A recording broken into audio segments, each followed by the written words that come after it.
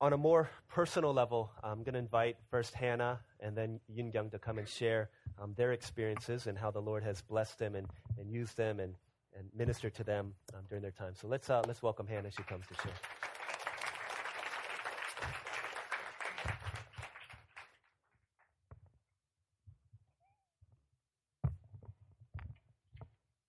Hello, everyone. What Dio was saying, basically what I did, I actually thought I was going to cut a lot of hair, but it's their culture there for the Indo tribes, for women not to get their hair cut. So I actually brought nail polish for myself. And because if you know me, I really love nail polish. And Sandra, Ying Young, and I were able to minister to actually a lot of women in that way, which I found very interesting. All right. Okay, I'm going to start my testimony now. When I think about our trip to Ecuador, I remember a lot of laughter. And if you ask my teammates, our abs were hurting because we were laughing so much, and a lot of happiness. First of all, I thank God for a smooth and safe trip. There were no bumps in the road, and I mean that literally and figuratively. As I look back, I can't help but believe our Lord had all the puzzle pieces perfectly fit together. The weather forecast for the week of Ecuador was 80% chance of cloudy, rainy, and thunderstorms. But he gave us enough clouds so we wouldn't feel the hot sun that everyone always comes back with, sunburn. And we were so high in the mountains, the sun is usually more powerful than here in Florida. But our God is gracious. Not only there wasn't a lot of rain that our charter buses couldn't cross like the little streams. I don't think there were any pictures of that. To get to Sinangue, like that big river, there's like many little streams, and usually the charter buses can't go across that if there's too much rain. So there wasn't enough rain for flooding to happen, and there wasn't too little so that we weren't hot. So, and also, not only was it convenient for us, the fog on the mountains made the scenery so beautiful. I don't know if you got to see a lot of the pictures, but the clouds are so pretty there, and it really does look like Hawaii. So it wasn't too hot, too rainy, or too cold or dry, just perfect. His control was also evident, like DL said, even only a couple of hours before our flight back home. Our main goal for this trip was to seek long-term options and to set some roots down. Joshua Tigo's father is a veterinarian, like DL explained, and his choice of ministry was using the goats. And I find that we met, Gonzalez, like you saw in the photo there, who not only had a refined idea of what to do, who to buy from, and how to build the goat pens, he was a believer. So that was such a blessing for us. And meeting him, I think, cut back on months of research, maybe even years of research, and various logistical problems.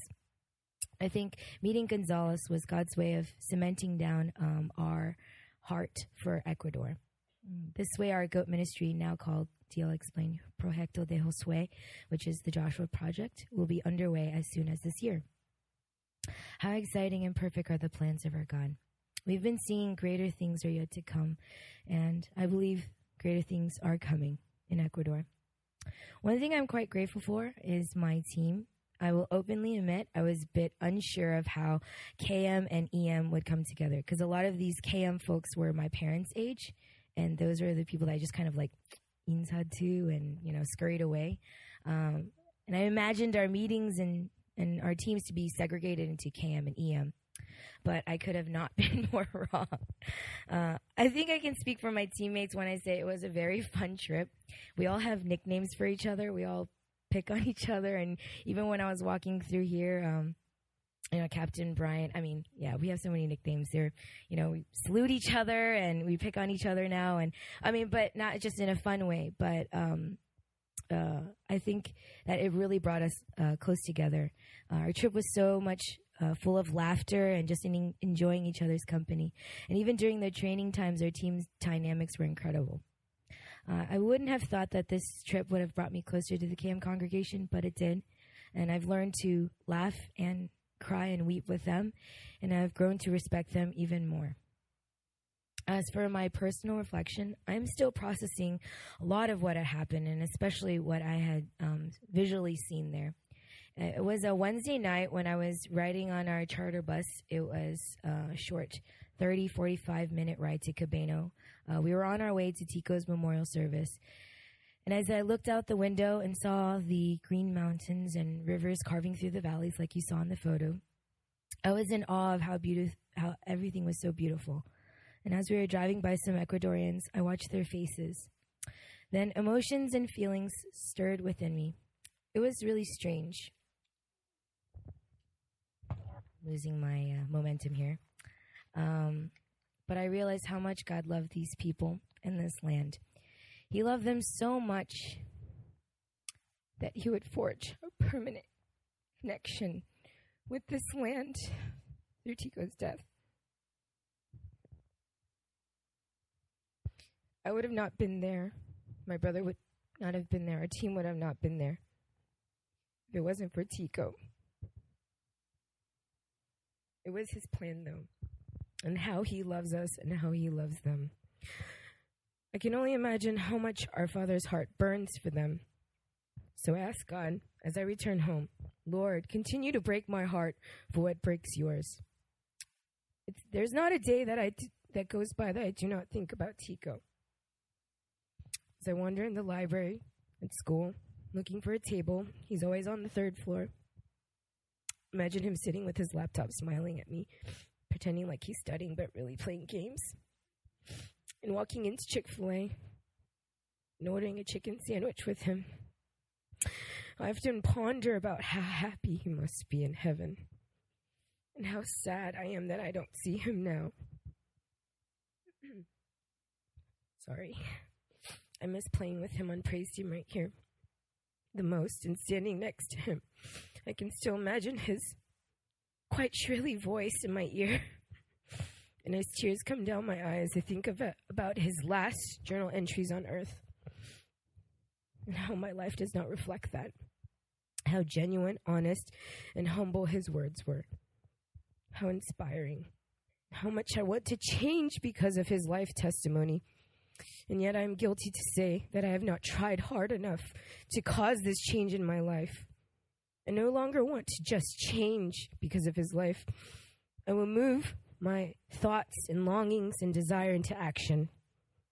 I'm no longer just going to think about it or want to live for God. I will do it from now on. I want to live even more with God's kingdom in mind like my brother did, even more fervently. So brothers and sisters, I thank you for your support and your prayers. Please continue to pray for me and my teammates as we are processing a lot of what has happened. Continue to intercede on Tico's family's behalf and pray for change and seek for greater things that are yet to come here in our church and even in Ecuador. Also, I highly recommend, I persuade you, please go on the next trip to Ecuador. God is doing amazing things, and witnessing his kingdom expand is the best part. Thank you again.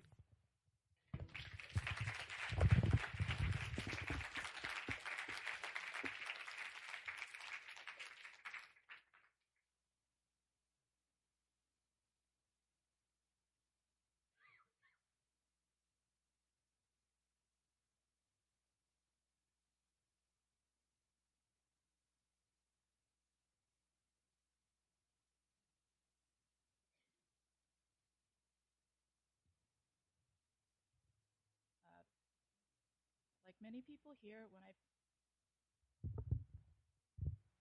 first heard in August that our church would be sending a team to Ecuador this winter, I thought how I would love to go.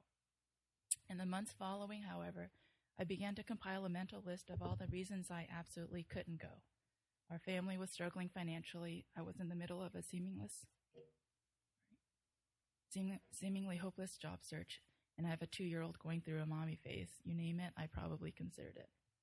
So I shoved the idea of going as just wishful thinking until a few days before the deadline to sign up. One of Pastor Deal's emails to Harvest said something along the lines of, not thinking of all the reasons that you can't go, but instead to ask ourselves if God was telling us to go. I knew God was stirring something in my heart in these months since we lost Josh, So I talked it over with Jason, who was very supportive, and told me that we could make it work. Talked to my mother-in-law and asked if she could help watch Emmeline, and quickly gave Pastor DL our credit card number to purchase the plane ticket, and almost before I knew it, I was signed up to go to Ecuador. One immediate blessing was that the very first day that we passed out our team support letters, Pastor DL told me after service that an anonymous donor had donated $1,400 toward my portion of the team costs. Already I felt like God was telling me not to worry, that I should just obey, and He would take care of the rest. I'm also thankful for friends near and far who also gave above and beyond to contribute to the entire team's cost as well. While I know that Josh is where he's supposed to be, I know that many of us feel the void he left behind very deeply. I had gone through a range of emotions since first hearing the news: shock, hope, grief, and guilt. As one of the older members of our congregation, I felt guilt and perhaps shame that we had sent off one of our children to do the work that God tells us all to do. A photo, a song, or just hearing Josh's name would bring tears to my eyes, and I felt that God was challenging me to do something more than just mourn. In the weeks prior to leaving, I thought about how our church now has this undeniable connection now with the people of Ecuador. Christ's love compels us to go and share the gospel to the ends of the earth, but I can say with absolute certainty that no country will be as near and dear to our congregation as Ecuador. I believe that Josh's life and even death has cemented a bond between this beautiful country and our church here in Orlando for decades to come. I know that Josh's family, especially his father, has committed themselves to the country, embracing the people that Josh went to serve. One major reason that I wanted to go to Ecuador was to show my appreciation for the people who worked so tirelessly to find Josh in the days he went missing, when all we could do in Orlando was pray. They were our hands and feet to search the waters for our beloved brother and friend. When we first began our trip, Pastor Dale reminded us to check our attitudes, that we shouldn't act as if we were there to help the poor Ecuadorians. The only thing that we had to boast in was the saving knowledge of Christ, and that was something that we intended to share to the best of our ability during our time there. The first church that we visited in Lumbaki, I actually found myself painting women's nails, something I hadn't even considered we'd be doing in the weeks preparing for the trip. I chuckled to myself the irony of me, of all people, trying to beautify anyone. But I soon was glad for the opportunity to hold the women's hands, cleaning and then painting their nails in vibrant colors. I tried to speak in my broken Spanish and silently prayed for them. The bulk of our work occurred on Tuesday and Wednesday. Master Chase Lee was probably the most popular of our team members, as many people lined up to try their hand at Taekwondo. The people in Sinangwe, who we had heard were not the friendliest when our church first started traveling to Ecuador, were laughing and having a lot of fun during the Taekwondo exercises. The young men were showing so much enthusiasm in their kicks that we began to worry that we were actually training and equipping local bullies for years to come. We didn't get to do everything that we had planned, and there were other changes to our schedule, but we adapted quickly and made the best of our brief time. Everywhere we went, we were met with smiling faces and warm hospitality. The unity that we had been praying for our team of KM and EM members was one of our greatest answered prayers. There were no communication issues, and I don't think that many of us had laughed that much in a very long time. Each team member served as they were able and worked together joyfully. Just watching Josh's family in Ecuador was such a huge blessing, and many of us looked to them as models of how to overcome great loss in a God-glorifying way. The memorial service in Cabana was an emotional one.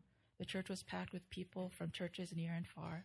Many people, even small children, wanted to share words of encouragement or songs during that service. The most moving part of that evening for me was the words shared by Josh's dad, who said he would give everything he had to give his son one more hug, but also pledged himself to the people and land that Josh loved and cared for.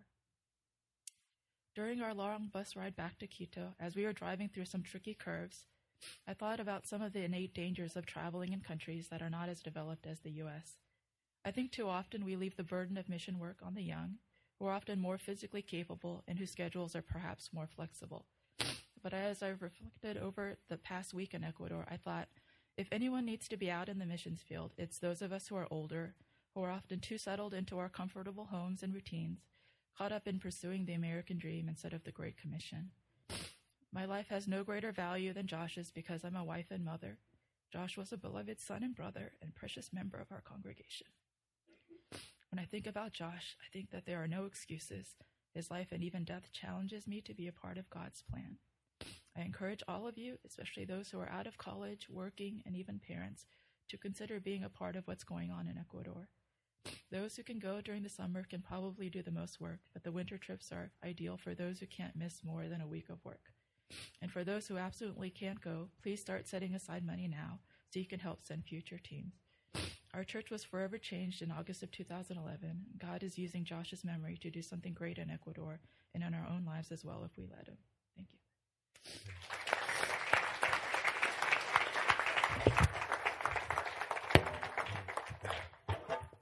Thanks, guys, Hannah and Ying-Young, for sharing, challenging us to see the work that God is doing. And take those words to heart. I really do ask that you would take those words to heart. Oftentimes what we give as reasons are really excuses when God has said go. Let's pray.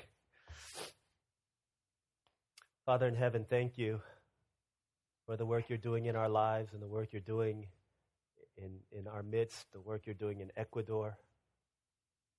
Both of these testimonies resounding, challenging, pushing us out of our comfort zones. Same way that, Jesus, you left yours. Once you did, the world would never be the same again.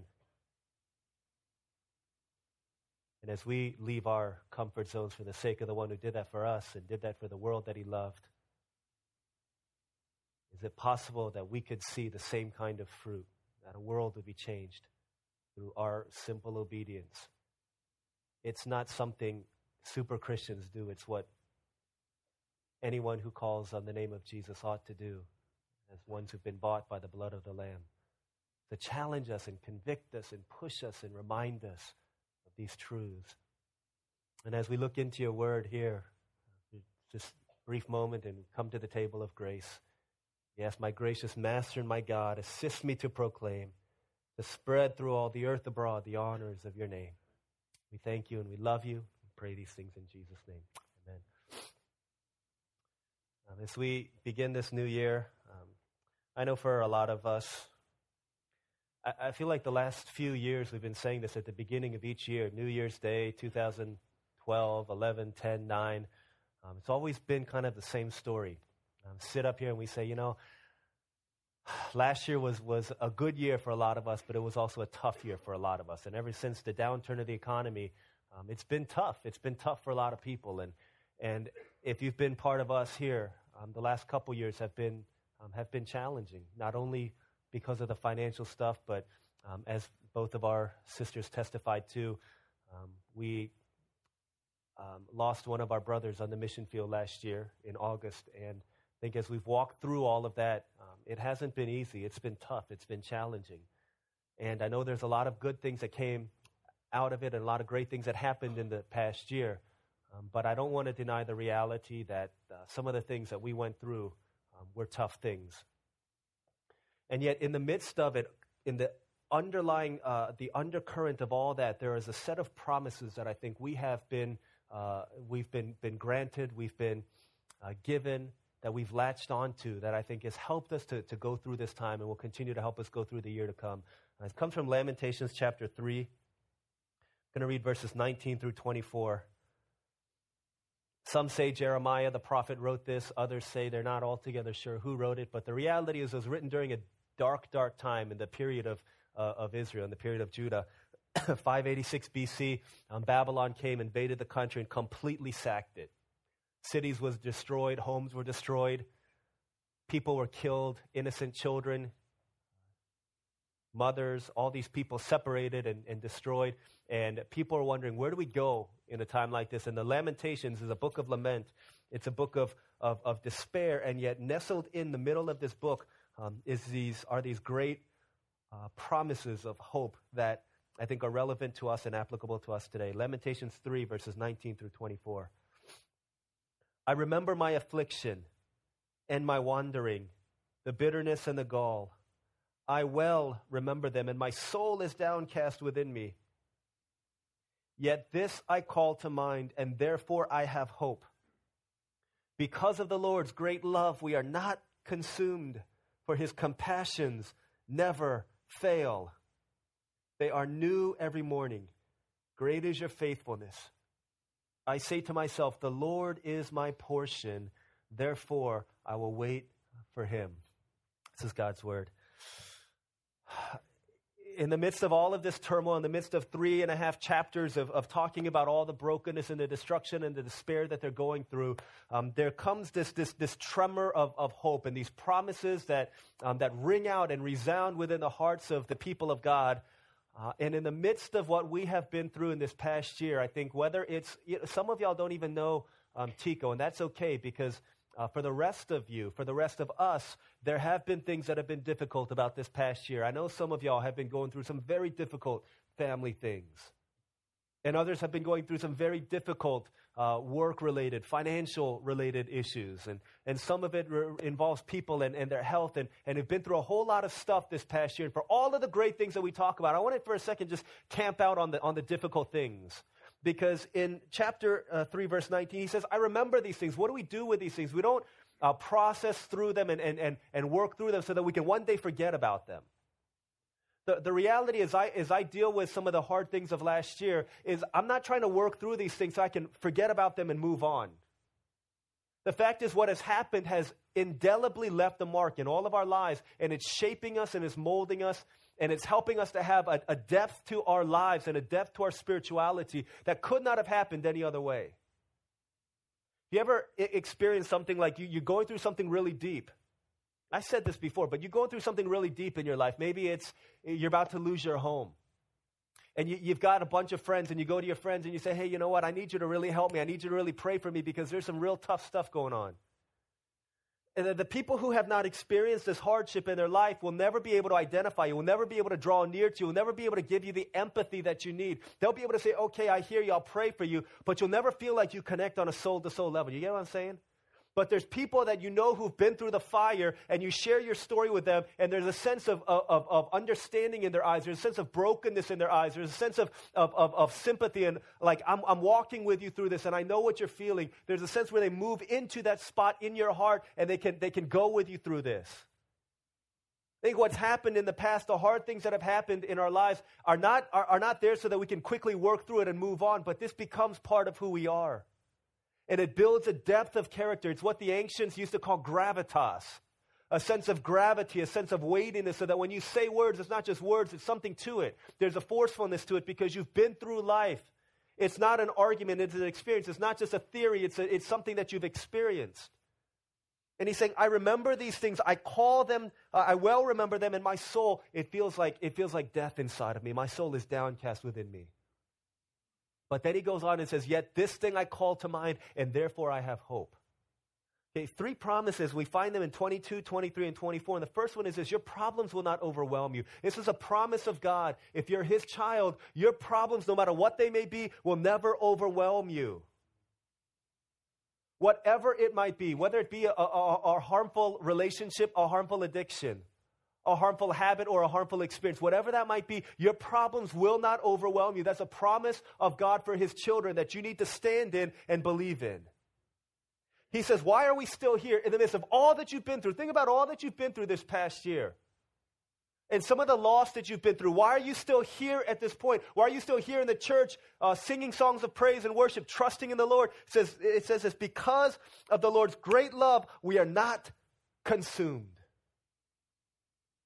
Had it not been for the love of God in our lives, we would have been overwhelmed and overcome and overtaken by the issues and the loss and the struggles and the problems in our lives. But he says, because of the Lord's great love, we are not consumed. This is some pretty crazy stuff. Psalm 124, this is one of my favorite Psalms. It starts out saying, if the Lord had not been on our side. I don't think you need to say much more than that. What would life be if the Lord had not been on your side? It goes on, if the Lord had not been on our side, then all our enemies would have swallowed us alive. If God had not been on our side, then the temptations that we face, we never would have fought against, and we'd have succumbed, and we'd be destroying our lives if the Lord had not been on our side. What if the Lord had not been on our side in the midst of all that we went through as a congregation the past year?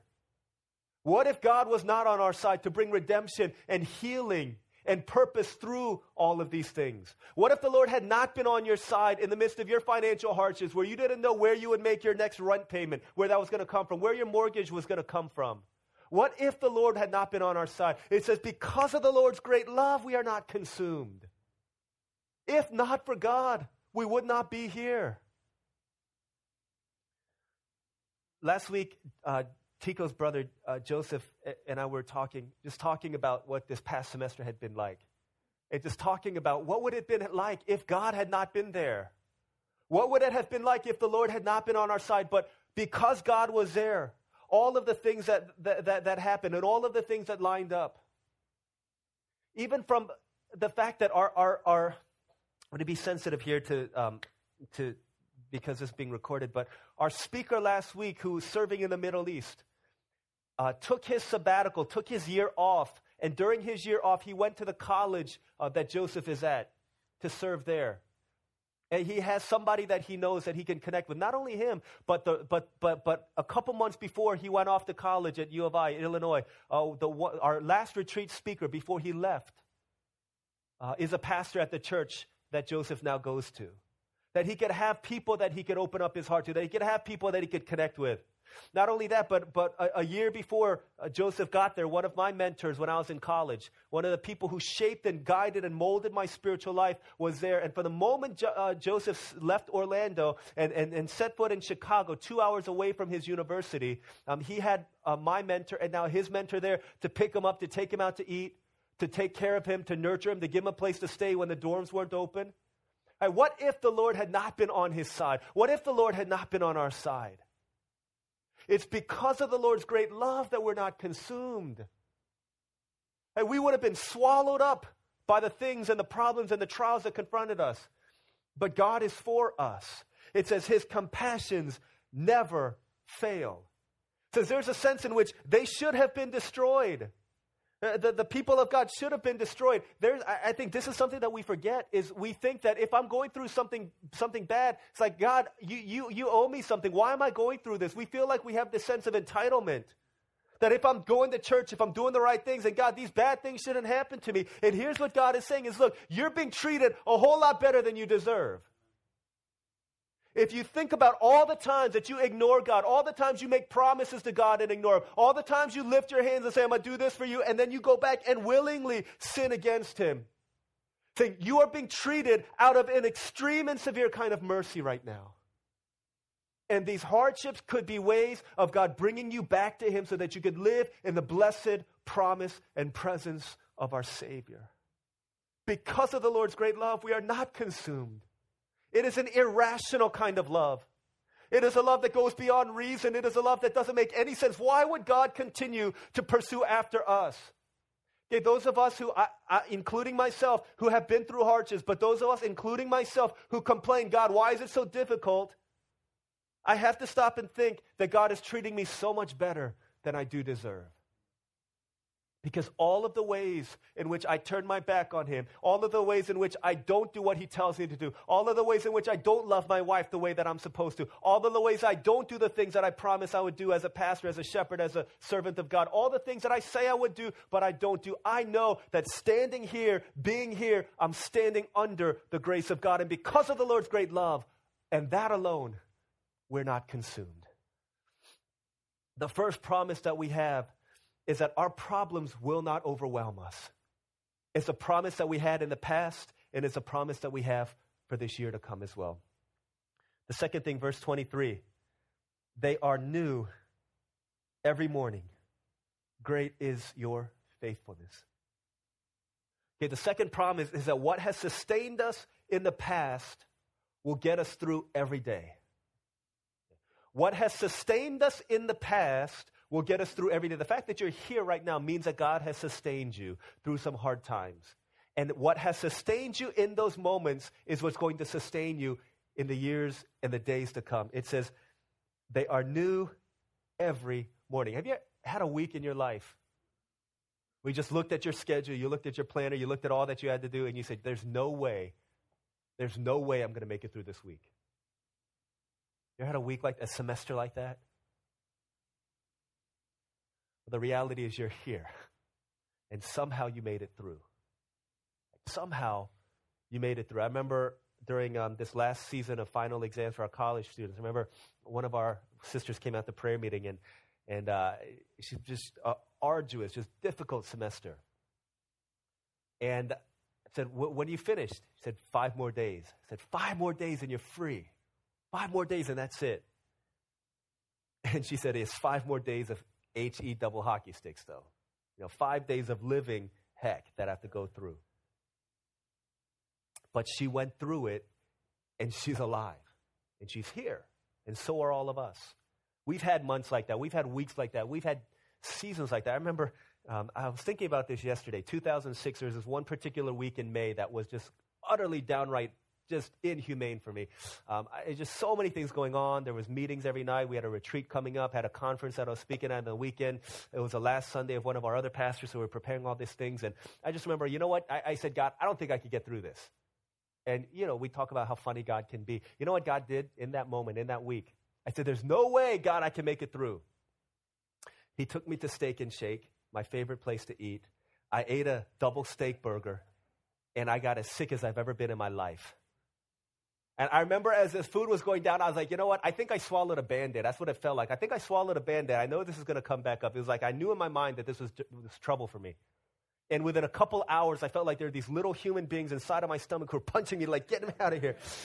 And so I was sweating like crazy, and I ran to my bathroom in my apartment, and I just yacked, and I was like, oh my gosh, I've never seen so much stuff come out. I ate like a little sandwich and fries, but like there's like all stuff from like 3 years ago starting to come out. Like, oh my God, I was completely incapacitated. Usually after you throw up one time, you feel real good about yourself, or you feel real good inside. But I didn't. I was laying down, and I was moaning and groaning, and my roommate's like, are you okay? What's going on in there? I was like, I'll be all right. And about 2 or 3 other times I threw up and was knocked out for 2 days. And I said, there's no way I could get everything done that needs to get done. And I think at that moment, it was God's kind of sly, underhand way of saying, hey, just chill out.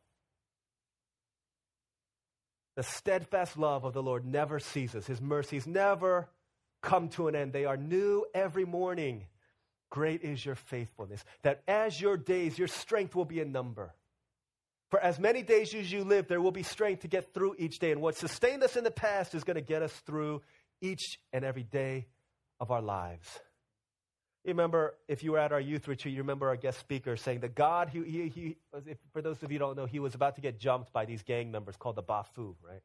And he was so scared, and yet he thought about he had been healed of a brain tumor when he was a teenager. And he said what gave him faith and what gave him confidence was that welling up within him was a sense that the God who got me through and healed my brain tumor is going to be the God who gets me through these Bafu, right? And so he was going to make it through. That's the same thing. The God who was faithful in the past and who got you through those weeks where you felt like I'm never going to be able to make it through, he's the same God who's going to get you through every single day of your life. He says, every morning that you wake up, it is a prophecy that you'll have the strength in order to make it through because his mercies are new every day. This is why Jesus says when you pray, you should pray, God, don't give me my weekly bread, but give me my daily bread. It's a picture of the Old Testament when the Israelites would go out and manna would fall to the ground. He said, pick it up every day because every day you'll eat it and you'll find strength. But if you save it up for tomorrow, by the time tomorrow morning rolls around, it's going to rot and it's going to have maggots all over it. You can't eat it anymore. Saying every day, God is giving you new strength to meet the trials and the temptations and the hardships of that day. So give us this day our daily bread. We all know people who say they're going to do something for us, but they don't come through. Isn't that why, as our speaker said, we hate people who say maybe? Isn't that why we say maybe, hey, you're going to go? We hate people who say maybe because they'd rather be wishy-washy than to be unfaithful, right? Hey, you're going to come to our Christmas party? Maybe. We'll see. Why not? Well, if I say yes and then I end up having to do something else, then you're going to look at me and say, I'm not a man of my word. I'm not a woman of my word. So we'd rather say maybe. You ever meet a person who never said maybe, and whenever they said anything, you knew that they meant what they said? I'll be there at 6 o'clock, and they're there at 6 o'clock. I'll be there. at that place. They're there at that place. I'll help you out, and they help you out. Not only, see, the faithfulness of God, not only he does what he says he's going to do, but he does it every single time, and he does it with such perfection and with such wisdom and with such power that you could never imagine doing it any other way. Not only does he say, don't do what he's going to say, but regardless of how he feels, he will be faithful to his word. Right? This is our God. And he says, every morning when you wake up, as surely as the sun rises, there is a certainty that everything that you need for the day will be given to you. That's a promise to live in, my friends. As we move into this new year, we're going to face hardship. We're going to face trial. People are going to pass away that we love. But the reality and the promise of God, why are we standing? Because of the Lord's great love. But every day there will be mercies that are new for you. That will be new for you, that will give you the strength to make it through each day.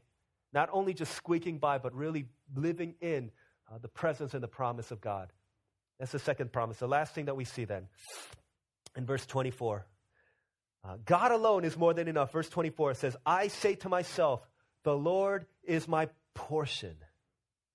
Therefore, I will wait for him. Okay. God alone is more than enough. What does that mean, that the Lord is my portion? I think we see this a lot in Scripture, so it's important that we understand what it is. In the book of Numbers 18:20, I think it is, God is dividing up the allotment, the inheritance to all of the people of Israel. And he says, to this tribe you get this, to that tribe you get this inheritance in the land. And then he goes to Aaron, the Levite, the priest, and he says, look, check this out, Aaron. I've given everything to everybody else. And Aaron's like, what's my part? What's my portion? And God says, you don't have a portion. And Aaron's like, well, what are you talking about? I need something. Everyone else has something. I need something. And God says, I will be your portion. I will be your portion. So throw this for your bunch. Okay, so here we are, 150 people. We're having a pizza party, and we've ordered about 15, 20, 30, about 50 pizzas. We all get 3 people to a pie. And here comes Paul and Pastor Albert, and they're really hungry. They could eat a lot, and so they take, the 3 of us are supposed to share a pie, but they say, no, 4 pieces for me, 4 pieces for you, and I don't get any. And how would I feel? I need my pizza. I need my pie. I need my slice. At least give me something. And say, no, you have no portion amongst this pizza. When God says the Lord is your portion, here's what he's saying. You don't need any of that other stuff. You can be completely fine not having what everybody else has, because I myself will be your portion. I myself will be the one who satisfies you. I myself will be the only one that you need. More than you need a car, more than you need a home, more than you need a boyfriend, more than you need a spouse, more than you need money. All you need is me. Do you really believe that to be true? Saying the Lord is your portion and you need nothing else in this life. God, I need you more than yesterday I need you, more than anything else in this earth I need you, and that's all I need. C.S. Lewis said, the man, the woman who has God plus everything else in this world let me say it again. The person who has God plus everything else in the world has no more than the person who has God and nothing else. Come on. If you have God and nothing else, then you lack no good thing. And if he is your portion, and if he is your prize, then we will wait for him. If there's anyone in your life that you love with such devotion and such passion that you say, you're all I need, then would you not wait for them? If this boy or this girl said, hey, I love you, and I'm going to go to war. You're a girl. You meet a boy named Noah. I don't know.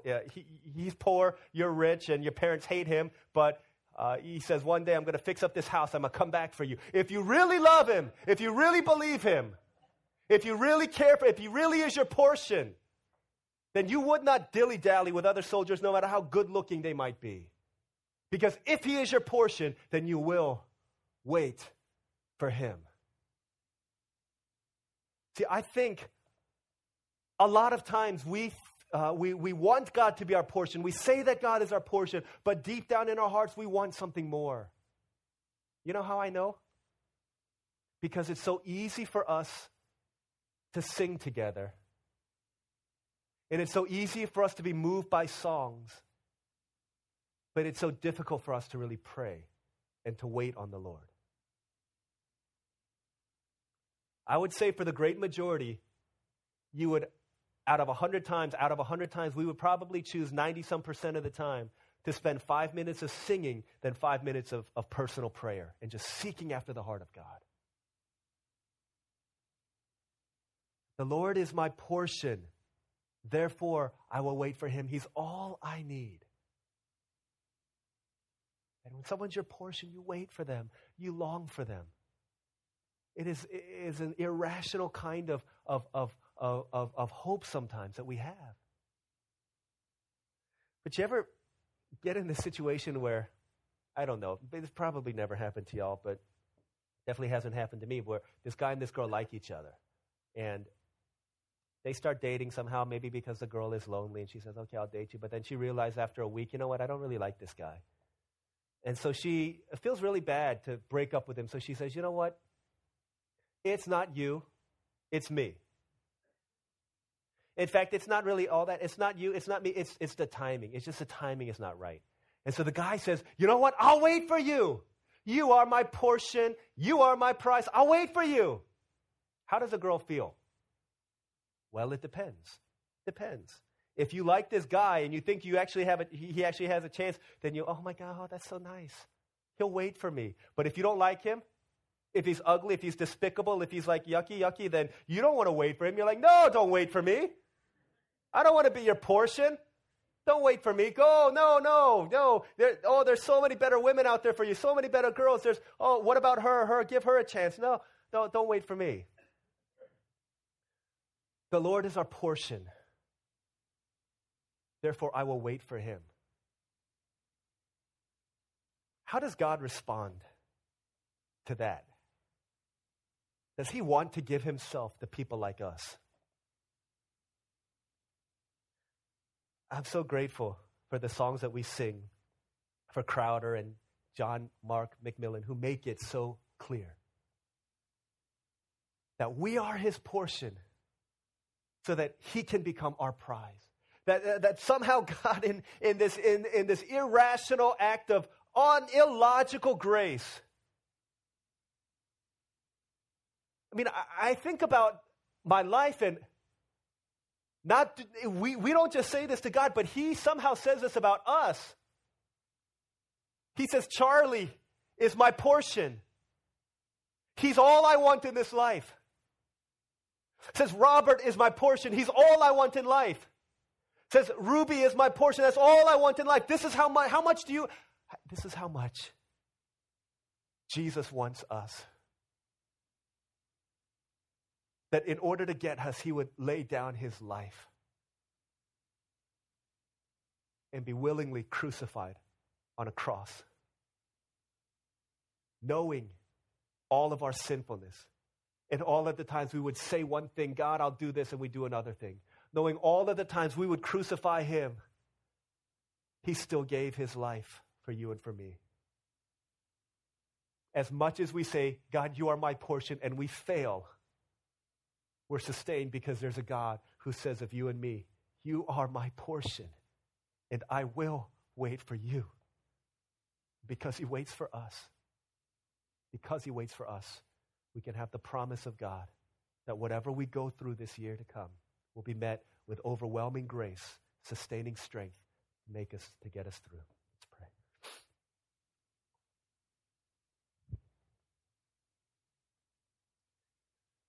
Let's take a moment as we respond to his word. I don't know how you need to respond today. Maybe it's just by saying, thank you, Father. Thank you for all that you've done for me. Thank you for sustaining me through this year. Maybe it's a prayer that you want to pray, asking God, you know that there are going to be some tough things this year, asking for strength. Maybe it's simply saying, Jesus, I believe that you are my portion. You're all I want. You're all that I need. I need you more than anything, more than answered prayers, more than the applause of man, more than the things that you give. I just want you, God, I just want you. That's all I want. Because I know that's all I need. Let's take a moment to respond to his word in prayer, asking whatever it is that we need to ask, confessing whatever it is that we need to confess. Let's take a moment. Let's take a couple minutes right now just to pray in response to his word.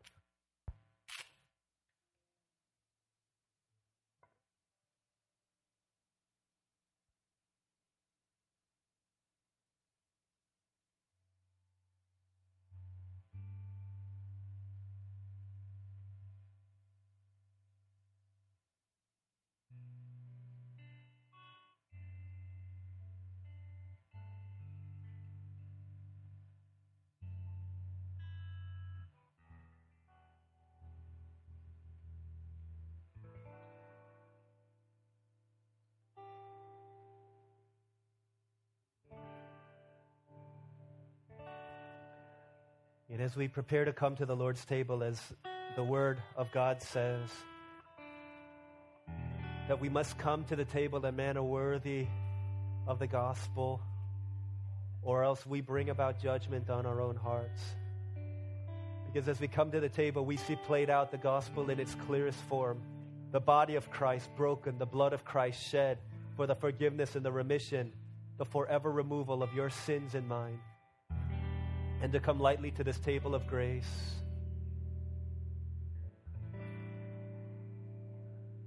is something that the Word of God speaks and warns sternly about. So if there are any areas of our lives that we need to just confess to the Lord and surrender to Him so that we might be forgiven and free, so that we can come with a clear conscience, let's take a minute right now just to come to the Lord, asking the Lord, repenting specifically for specific sins. Not just generally, forgive me for being unfaithful, but for the ways in which we've been. Let's ask the Lord to forgive us and to cleanse us so that grace would avail to us at the table. Let's continue to pray as we prepare our hearts. Lord Jesus, that you would come and that you would have mercy on me, Lord God. Lord Almighty, that you will.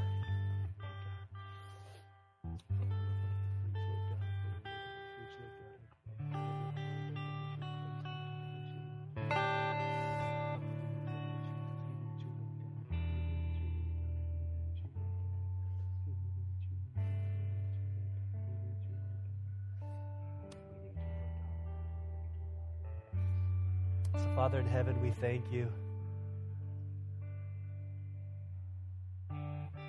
God, it really doesn't make any sense why a perfect and awesome and holy supernatural God would love people who fail and fail and fail so much. But it is an infinite grace that reaches out to us, that when our hearts were far away, your grace went further still. Thank you for running after us when we ran so far away from you. Thank you for pursuing us when we wandered after lesser lovers. And thank you for winning us at the cross and reminding us and reminding the enemy that you will never, ever, ever let go of your people. Thank you so much. We love you because you have loved us first. Pray these things in Jesus' name.